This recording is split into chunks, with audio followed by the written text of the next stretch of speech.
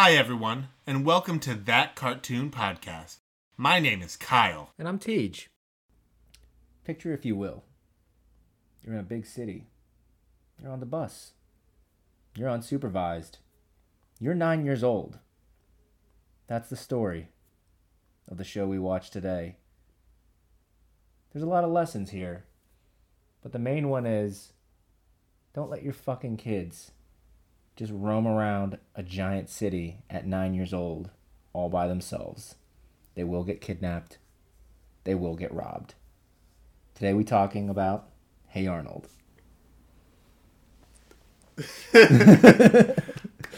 Great intro. Thank you. Just like our normal format, we're going to give you guys a little bit of background information. I think most people have probably heard of Hey Arnold. I feel like it doesn't get a lot of play. Like, it's just not a well-remembered show for some reason. But I mean, I liked it. So just quickly, Hey Arnold, it's a Nickelodeon show centered around Arnold. He's a 9-year-old beaver living in the fictional city of Hillwood. Hillwood is this like amalgamation of like every major American city, like Portland, Seattle, New York, Chicago. It's just like all of those mixed together. Perfect place for a beaver to thrive. The thing about Arnold is he's got a weird football shaped head. For anyone that's like trying to picture it, like it's like Stewie from Family Guy, but like crazier. And it's not just like an art choice, like that's what his head looks like, and everyone is always commenting on it. Yeah, it's like no one else's head looks like that, and everyone makes sure that Arnold knows that his head is weird. Yeah, he's regularly just called Football Head.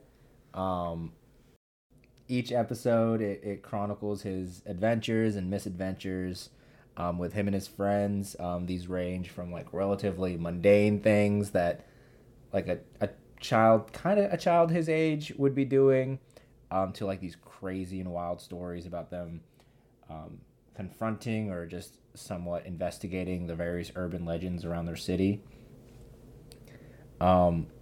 It's a nice cartoon, and it's a classic example of a children's cartoon that does this like really good job of meshing silly kids stories with episodes that deal with like very real and serious issues like war, depression, existentialism, abuse, which we'll see both sides of that in the 2 episodes that we watched. I think if you like this as a kid, that you'll appreciate it as an adult. Yeah, maybe not every episode will be for you, but the ones that hit. However, it does suffer, and we talked about this a little bit during the intro, from that classic trope of why the hell is this 9-year-old boy just allowed to just roam this city? And I get it. You know, some kids grow up faster, but it's like every 9-year-old, everyone in his class, they're just roaming the city.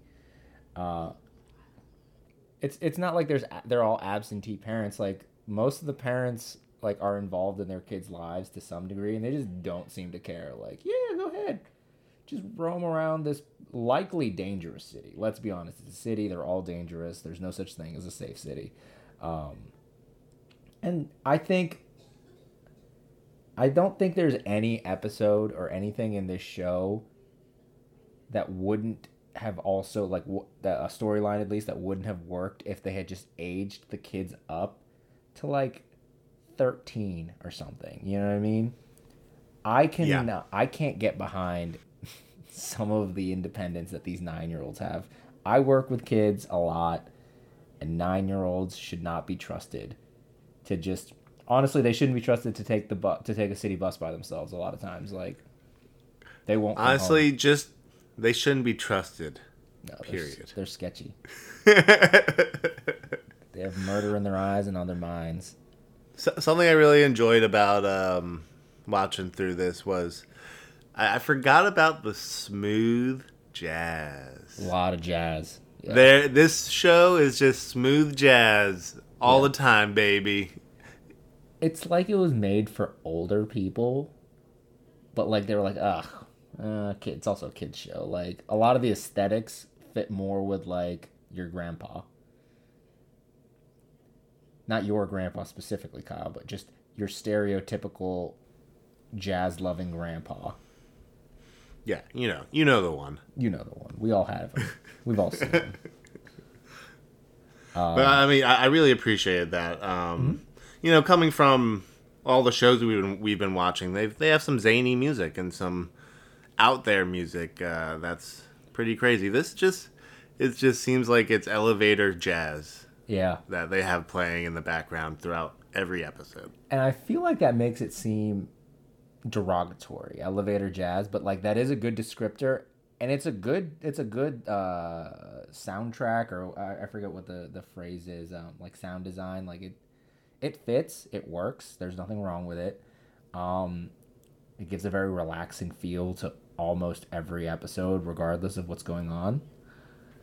Yeah, it helps with the atmosphere for sure. Yeah, and I love that intro, and it's not even really a song. It's just jazz with people saying "Hey Arnold" every once in a while. Yeah. Well, Helga saying "Hey Arnold." Yeah, with some clapping and some snap. You know what I mean? Do do do do do do do do do. Hey Arnold. That was a Good perfect shit. Helga Pataki. Yeah, impressing. Very good. Like, someone sign this man. Fun fact that I learned while I was quickly writing up our little outline for this.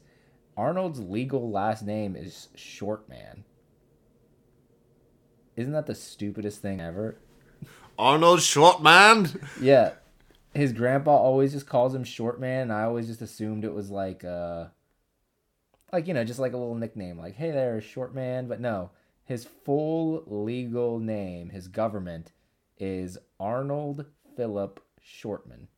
I think it came from like the movie that they did, like the Jungle movie or whatever, where you finally find out what's going on with his parents. Which, oh yeah, Arnold lives with his grandpa and grandma in a boarding house.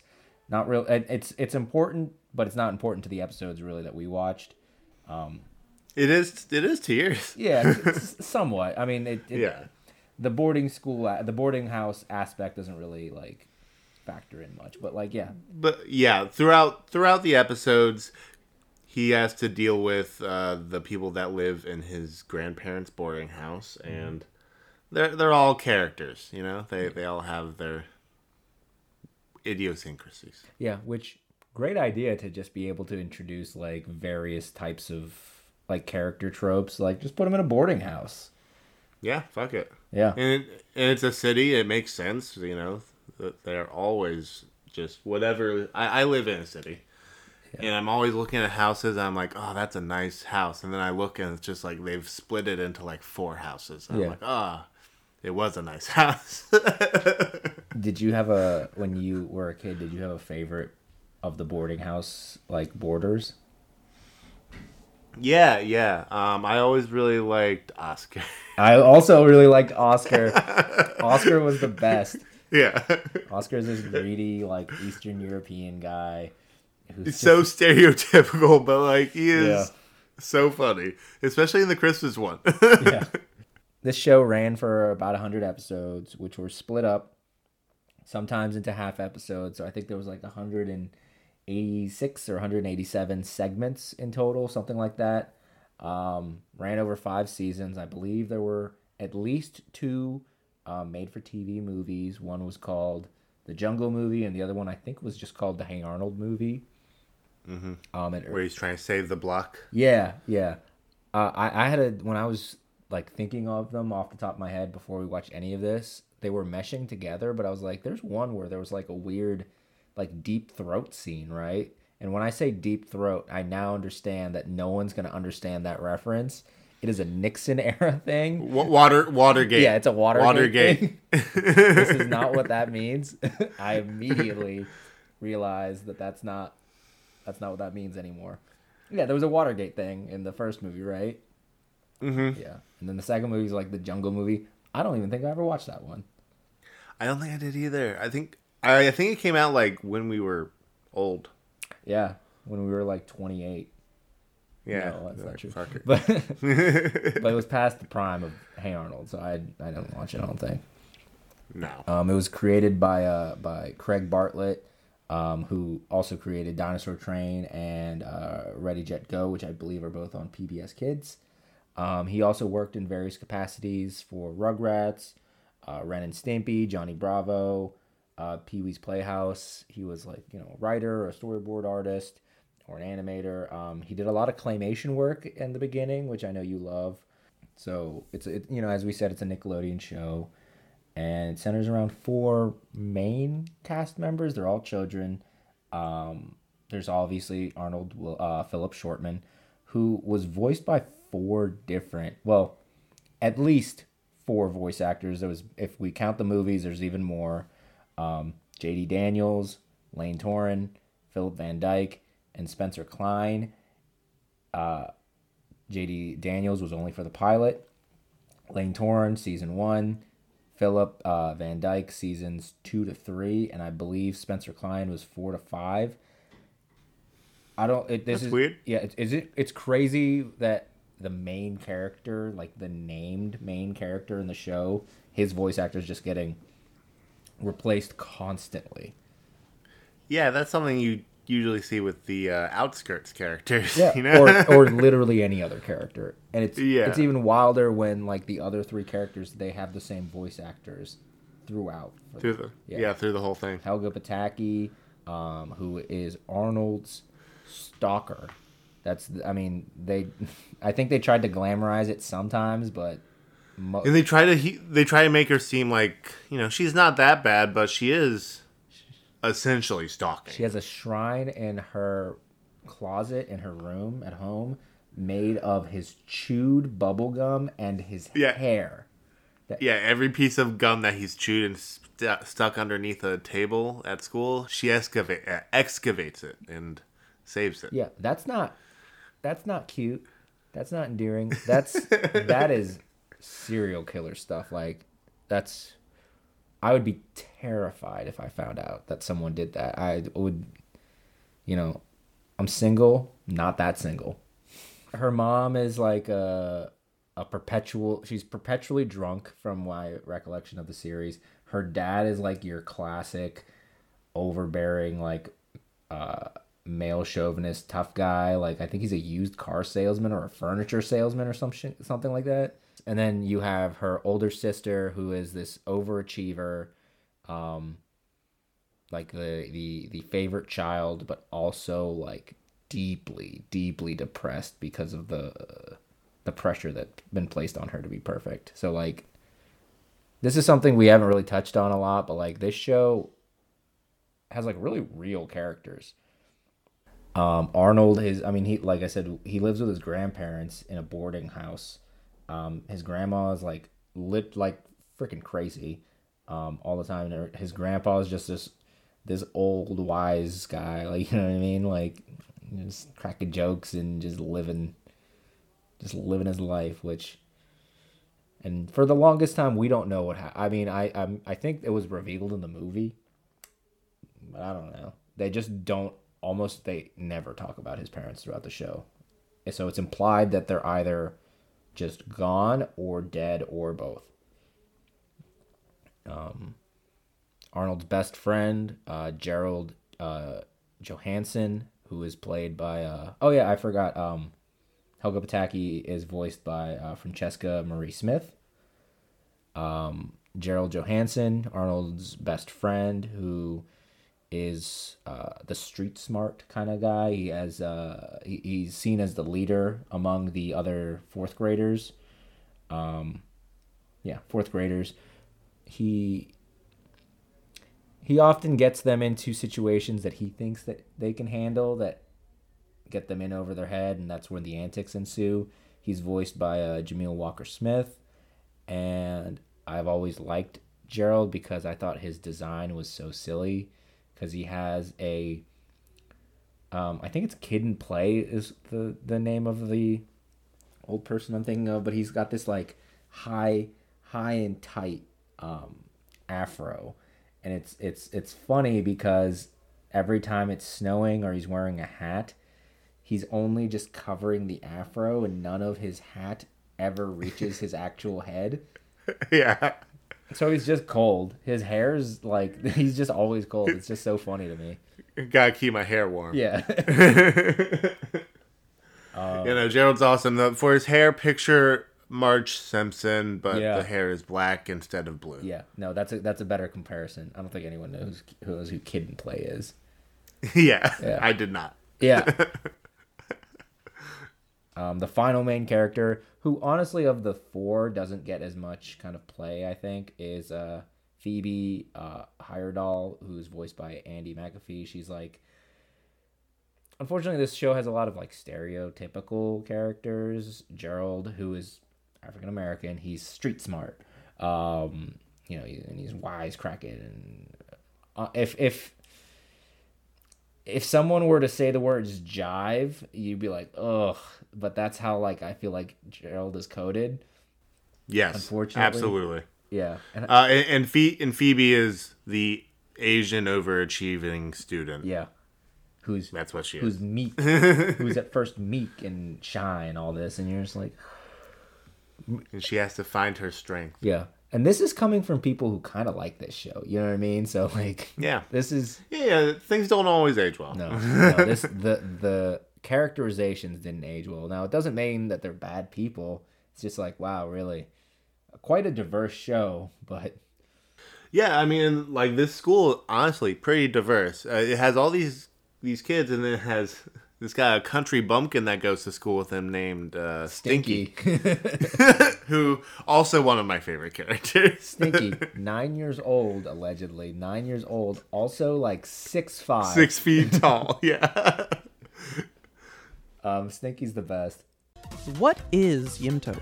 Well, first of all, it stands for You Must Be Thinking of Another Podcast. And second of all, it's those unhinged conversations you have with your best friend. We talk about whether it's okay to not wash your legs in the shower. We wonder what variety of apples would make the best names for racehorses. We talk about our real-life problems. And we argue about basically everything else. So come to Yimtope if you crave movie reviews, hot opinions on society's problems, or just the company of friends. We'll see you there.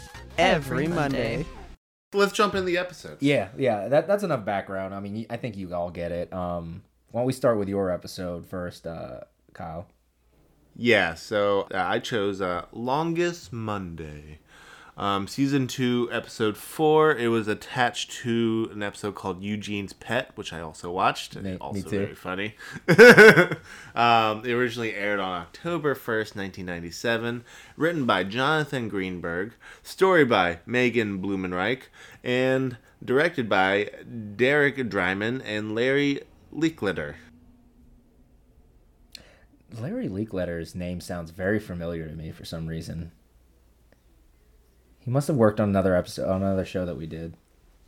Yeah, I think so. So this episode circles around one day, Trash Can Day, which is the first Monday of June, where it's a city-wide tradition, I guess, that every fifth grader in the city hunts down every fourth grader in the city and puts them into trash cans. And we hear about this through a nice little exposition from Sid, I do believe. Once they hear about this, they start developing a plan about how they're going to survive that day, which around this time is where our main antagonist of the episode, and throughout a lot of the series, he's introduced. Wolfgang, the big fifth grade bully who looks like he's 25 years old. He might be. Maybe he was held back. A lot. This was before No Child Left Behind, so who knows? Yeah. So fourth graders, they're like, if we stick together, we can survive the day. They come up with a plan. They're going to get to a flower shop, which is essentially a safe place because one of the kids' parents owns a flower shop. So they just have to get to the flower shop. But to get there, it's a long path. So they decide they can break it in half by going to a middle point, which is a safe house of sorts that has been set up in an almost like underground network kind of way for the fourth graders to survive this one day. So, yeah, let's get into the day. They have the plan. They go into it. As soon as they get out of the doors of the school, they are ambushed by 5th graders, and Harold, the big dummy, just is like, everyone for themselves. All the plans out the window, I guess, for Harold. So they all scatter, and at this point, there's a very funny scene with Stinky, where Stinky when everyone's scattering, he runs and he hides in a trash can. What does he say? He's like, talk about ironic. Yeah. Fucking Stinky. Stinky. So the people that have gotten together that we are focused on are Arnold, Gerald, Harold, and little old nerdy Eugene. He's a weakling. So they escape. I'm sorry. Just the way you said that made me laugh so much.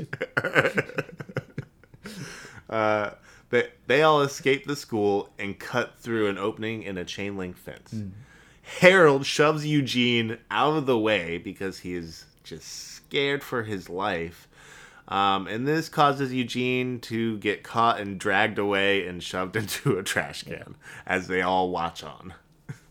And then, of course, the 5th graders saw them, so they are pursued.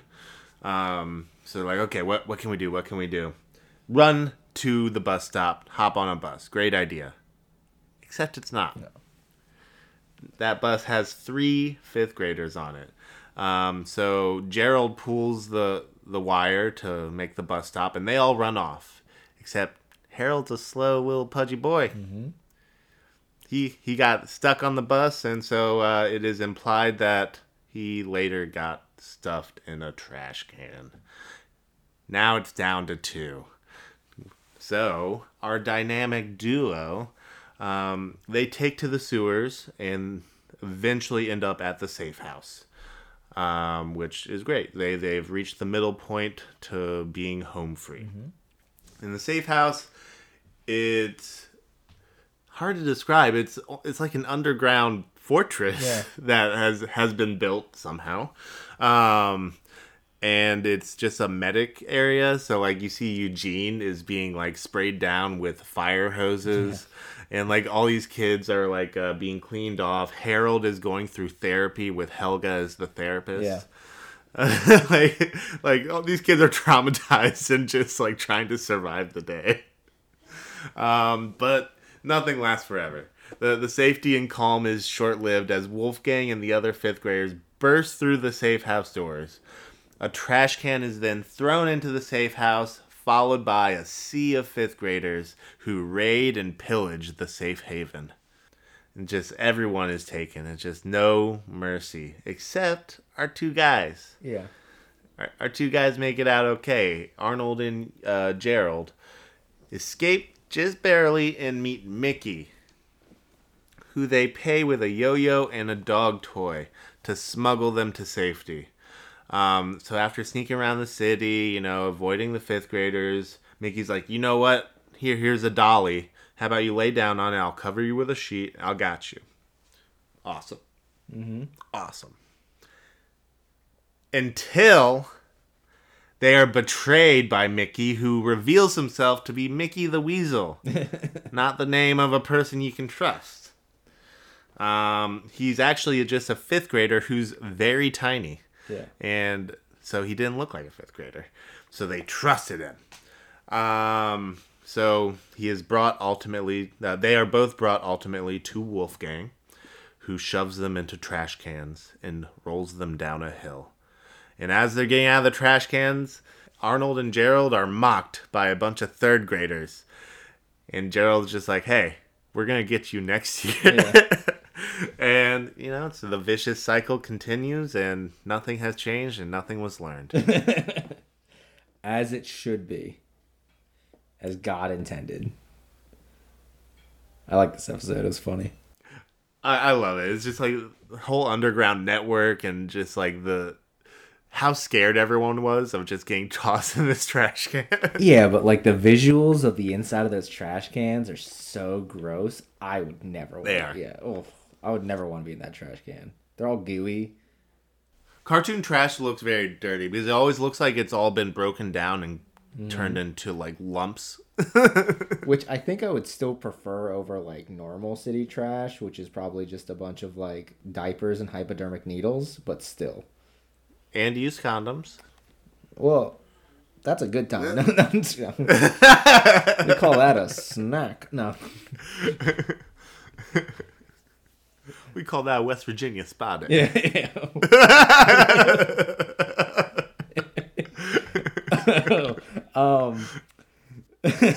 Ew. I think my favorite part of the episode is when Arnold tries to convince Wolfgang to end the vicious cycle and that he'll be seen as a hero. And like Wolfgang seems to be actually like contemplating it and like having a whole like philosophical debate in his head, and he's like, and I've decided I'm gonna put you in a trash can. Yeah. So, you know, since it is the Christmas season, well, Tej has decided to grace us with a nice Christmas episode of Arnold. Yeah. So this episode, it's just called Arnold's Christmas. It's a tearjerker. It is. It coincided with the Christmas season, but honestly, even if it wasn't, I probably would have picked this episode because, in my opinion, this is the best episode of Hey Arnold. It's unnecessarily good as far as like children's cartoon goes, as I feel, because it just deals with a lot of things that you never see in a children's cartoon. It deals with them in a very appropriate way that some kids might not understand at the time, but they'll probably get the gist. Yeah, and it doesn't go too deep into the stuff that is traumatic, but it touches it enough for you to know what's happening. Yeah. It's a season 1 episode, episode 20, or at least that was episode 20 when it first aired. Its original air date was December 11th of 1996, written by Steve Vixton, story by Craig Bartlett, Steve Vixton, and Joe Ansalbahir, I believe that's how you say his name. And it's directed by Jamie Mitchell. Interestingly, this is the first of the half-hour episodes. There's a few of them in this show, and this is the one that started it all. Maybe they could have cut some things and made this into a shorter episode, but honestly, a lot of things in here don't. It wouldn't have worked if it was shorter. You needed all that space. It's a there's storylines that cross, and I feel like they couldn't have crossed appropriately in such a short amount of time. Exactly. It starts off as just a very like run-of-the-mill Christmas episode. Arnold and Gerald, they're out. They're just enjoying their Christmas time. They're talking about what Gerald has bought for his family members, and he's like, "What did you get your dad? A tie, and your brother a tie, including his 4-year-old sister." So Arnold is like, "Well, you can't give a tie to a 4-year-old. You got to get her, a gift that has some meaning." And actually, like, fits for her specifically. So Gerald's like, "Oh, you know what? You're right. I'm gonna give that to my uncle, and I guess I'll just buy her a toy or something."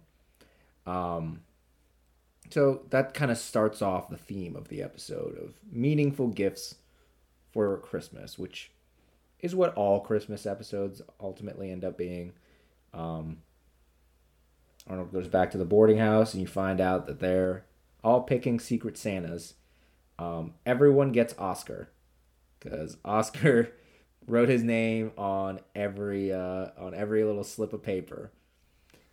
But he wouldn't have revealed it. No. No. There was someone who whispered, it's like, "Oh, I got Oscar." And then the person was like, "Wait, I got Oscar." Yeah. And then someone across the room heard, was like, "Wait, I got Oscar." But if that first person hadn't said who their Secret Santa was, Yeah. they would have all gotten Oscar. And Oscar owns up in his classic Oscar way of just does his stupid little laugh. It's a prank. Yeah, got you. So they reshuffle, and Arnold ends up getting Mr. Wynn, who is he's been in a few episodes beforehand, and he's just kind of like this mostly background character. He's a nebulous, at least at the time, Asian kind of just border who really just is in every so often. Arnold really doesn't seem to know much about him, which fits into the episode. He's having, we cut to Arnold and Gerald having a snowball fight, just discussing things. And Gerald basically tells Arnold the same advice that Arnold gave him. Hey, you should probably get Mr. Wynn something meaningful.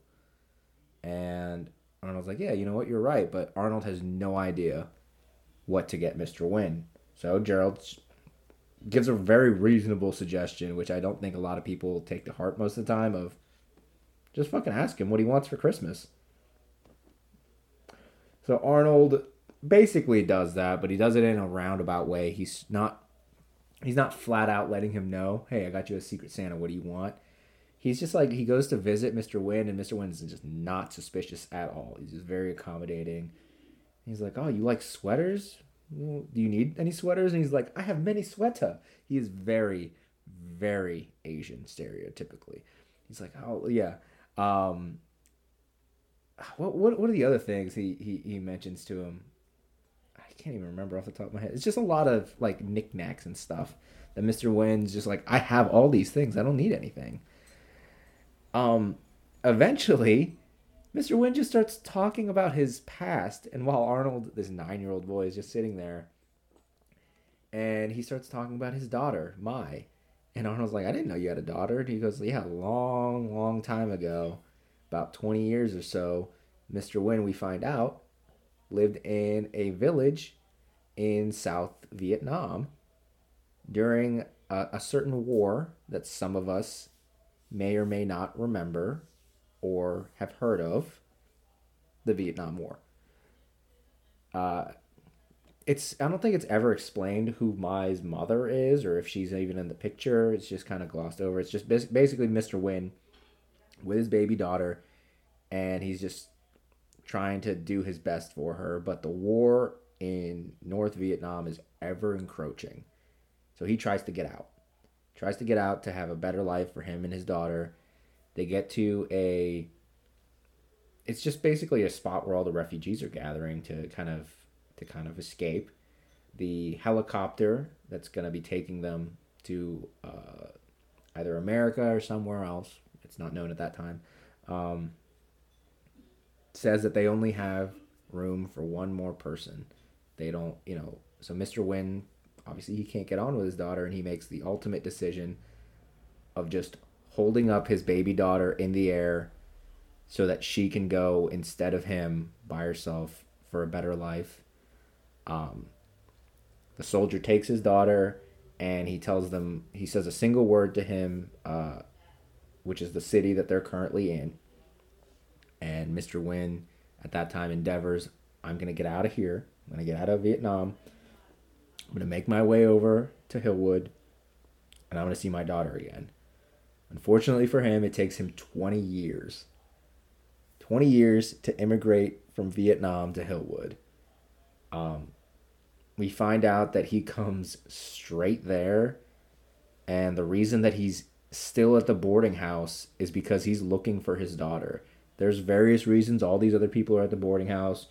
Most of them just need a place to live, and they're like poor. They have something going on. A lot of them just have their own little lives. Mr. Wynn is literally just at this boarding house trying to find, on the desperate hope that his daughter is still in this city 20 years after he gave her up. Arnold then realizes, oh, the only thing Mr. Wynn wants for Christmas is to see his daughter again. Which, yes, but aim lower, bro.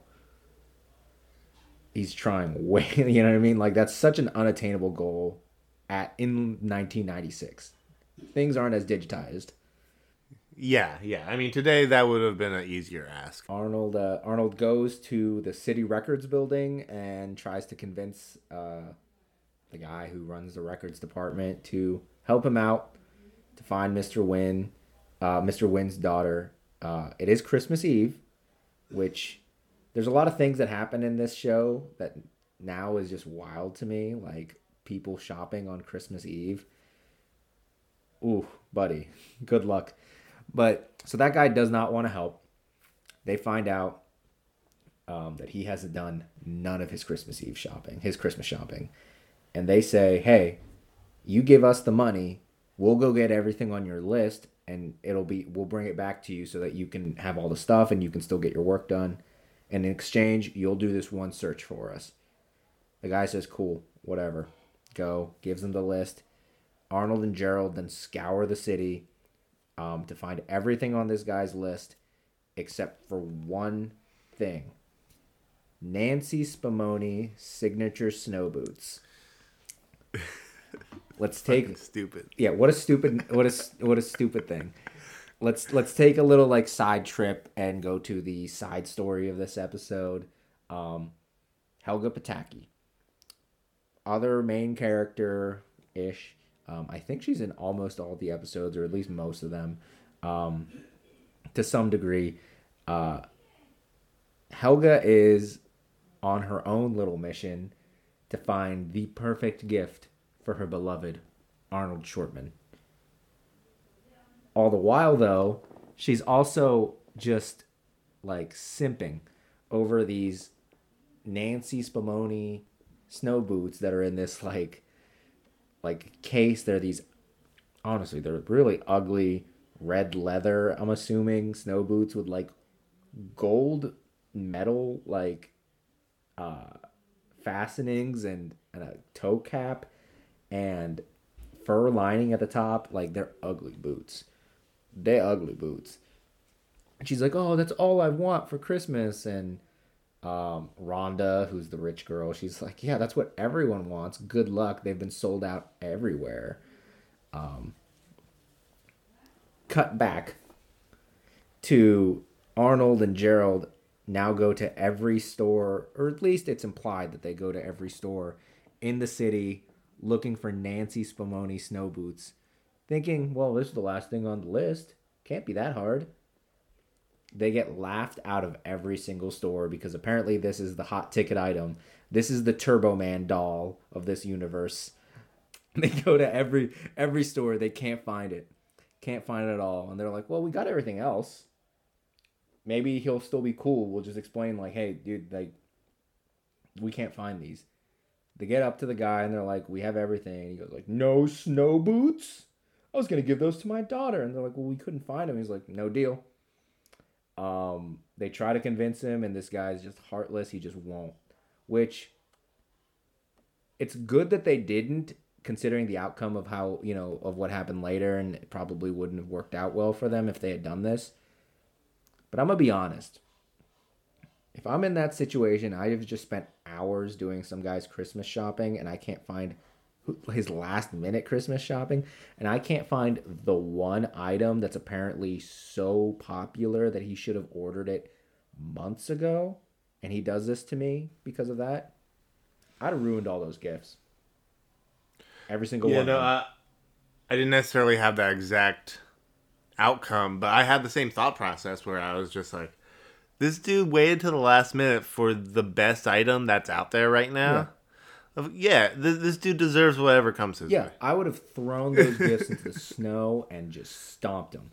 But they didn't do that because they're good. They're good people. It's a good thing they did. Yeah, it is a good thing in hindsight. Worked it's a out. good thing they didn't. But let's be honest, I would have done that immediately. They leave, and Arnold he's just depressed because it's Christmas Eve. There's no way he's going to be able to find Mr. Wynn's daughter by Christmas, which I get it. It's a harsh deadline that Arnold set for himself. But he could also wait a week and just go back in and be like, hey man, it's not Christmas anymore. Do you think you can do this search for me? But whatever. We don't talk about that. That's not important. This is a Christmas episode. Arnold leaves all depressed, and Gerald's like, hey man, it's the thought that counts. Just tell Mr. Wynn, what you were trying to do. He'll understand. He'll appreciate it. Which he probably would, honestly. He'd probably, hey, man, I heard your story. I felt bad. I tried to do this and that, this. he would probably appreciate it, but also it might like devastate him. To like, hey man, like I tried finding your daughter and I couldn't. Good fucking luck. But he's also 9, but you know, whatever. Helga then finds this, you know, she overhears this, that they couldn't find this last item. She's creeping behind a tree while they are having this conversation. She's a stalker. We already talked about that. It's firmly established. She's a stalker. They drop the Christmas list that this guy gave, the shopping list, and she picks it up and she sees that the one item is Nancy Spumoni snow boots, and she already knows there's no way. There's no way she's going to get them, so she goes home all dejected. She can't find, you know, the perfect gift for Arnold. Her family is busy having their own little kind of Christmas little celebration. Everyone is obviously drunk. Like, they're all just so wasted. Yeah, they all seem so wasted. It's so funny. And Helga's mom is like, hey, Helga, like, I got you this. Like, I want you to open it early. And I know you've been wanting this. So Helga's like, what is it? She opens it up, and her mom's like, I waited in line for 18 hours to get these. Nancy Spumoni snow boots. Helga's over the moon. This is all she wanted. She tries them on. She does a little, like, trot outside, has her little, like, Sailor Moon princess moment, and then immediately realizes the moral dilemma that she's now facing. Does she deserve to be happy with these Nancy Spumoni snow boots? Or should she give them up to try to, you know, make someone else's day better? And I love her reasoning when I was like, well, he's so sad and he wants, you know, this would be so nice for him. But on the other hand, these boots are fucking awesome. Which, which I think that's how all of our, like, thought processes go when we were, like, thinking about buying something. I'm like, oh, man, you know, that's pretty expensive and I probably should save my money. Oh, but I'd look so cool wearing that. Like, yeah. She finally decides, she bursts in to the guy as he's leaving. Well, she spins around outside of her apartment, middle of the night. Yeah. And then goes to a strange, I guess, government employee and spends the night with him alone. Her parents don't care. They're drunk. They don't even... I know. There's no reason to believe they knew that she was gone. She bursts onto the scene. The government employees he's getting ready to get into a cab. And she's like, here are these snow boots. Let's go find this person. And he's like, homegirl, it's like Christmas Eve. I'm going home. And Helga then gives him a very heartfelt speech about, like, hey, this little kid, like, it's not about me. It's not about you. It's about this football-shaped headed kid who's just trying to rediscover the meaning of Christmas. And if you don't help him right now, he's never going to believe in miracles again. Sways this guy, and he goes up and he's like, all right, let's go do it. Cut to next scene. Everyone's there. Everyone's doing their little Secret Santa. We found out that Oscar got his gift, and it was coal, what he deserves. A bag of coal. A bag of coal. Which is what he deserves. He deserves no less. And everyone seems to be done, and then they realize, wait, Mr. Wynn hasn't gotten his present, and Mr. Wynn, being the ever-accommodating guy, just says, I don't need a present. It's okay. They're like, no, there should be something in here, which we're going to continue on with the heartfelt part of this. But that hoe bag Arnold, that fucking cunt, didn't bother to get him anything. Anything. Just no backup plan. Not even the tie. Not even a tie. Nothing. He got Mr. Wynn nothing. How rude. How incredible. Because it's a secret. Everyone is there. You know what I mean? Everyone else got something, and Mr. Wynn just doesn't get nothing. How dare he? Yeah. How did he think it would play out? Yeah. So, Mr. Wynn, but Mr. Wynn's a chill guy. He's like, I don't need a present. It's fine. He has everything. Homeboy grew up in war-torn South Vietnam and escaped to find his daughter. He is content. That's all he cares about. Arnold is about to tell him, like, hey, I'm sorry, this is why. Right at that moment, Grandpa, who had gone down earlier because there was someone at the door, comes in, and we find out that someone has now entered the room. Who is it? Oh, it's my Wynn, Mr. Wynn's daughter. She surprisingly still lives in the area and has updated information and got there that quickly. Mr. Wynn and his daughter have a beautiful, heartfelt reunion. Arnold and Gerald are like, how did this happen? And he's like, I don't know. He's like, you must have a Christmas angel. And Arnold's like, that's stupid. And then it cuts down to Helga, who is just outside watching. And he's like, Merry Christmas, Arnold.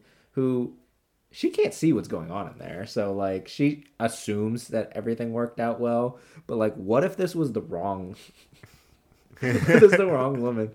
But that's basically the episode. It's a very real, very heartfelt episode. We've been having fun with it, but when you watch it, it's very emotional. It's very nice. A lot of problems. A lot of issues of how did this baby have the same? How did they know what this baby's name was? Her name's Mai Win, but she's a baby when she's given to the soldiers in Vietnam. He didn't give him paperwork. He doesn't give him anything. It's wild that she still has the same, like, let's be honest, when children they usually change. Yeah, they were names. Usually adopted. They were usually had their names changed, and they usually never found them again. It's sad but true, and it's something that you have to completely, if you're watching this as an adult, completely forget about if you're gonna enjoy this episode. Yeah, you should just enjoy that happened once. Yeah. In a fictional story. Exactly. That's basically it. I mean, it feels like a very long episode for only being about 30 minutes ish. A lot happens. There's a lot of little side projects, a lot of side through lines. Everything comes together, and it's taped up to a nice bow. And I don't think we ever hear about Mr. Wynn's daughter ever again. But yeah, and also, like, if his whole point was if his whole point in moving there was to find her, and then he found her, why are you still in the boarding house, dude? Move out. So for the show, did you get any nostalgia? Why or why not?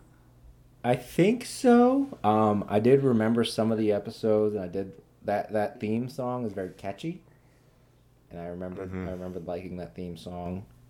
So I will say yes. Yeah, I'd say yes too. I'd say like a halfway yes. Yeah. Because, like I said, this show is not one of my key memories. Mm-hmm. But going back and watching, I'm like, oh, yeah, okay, yeah. Yeah, I watched it, but no part of my personality was unfortunately shaped really by Hey Arnold at all. I don't think, at least. I learned no moral lessons from Arnold. I'm sure we learned plenty of moral lessons, but like at no point do I think back about Hey Arnold, like other than when we started talking about using it for this episode. I can't think of the last time I thought of Hey Arnold. Yeah, and that's not a dig at the show or anyone involved in it. It's just completely out of the zeitgeist. Like it's one of those forgotten shows. One of those forgotten shows.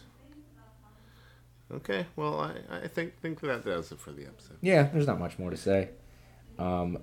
We'll be ending this episode with our classic theme song that Kyle has made up. Take it away, Kyle.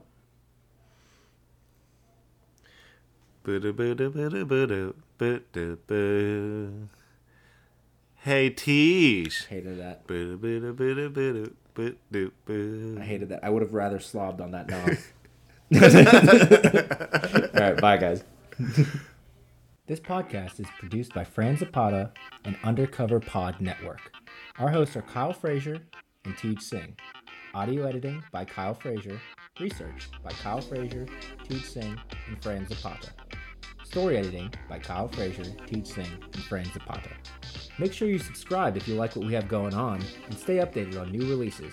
We release a new episode every other Friday.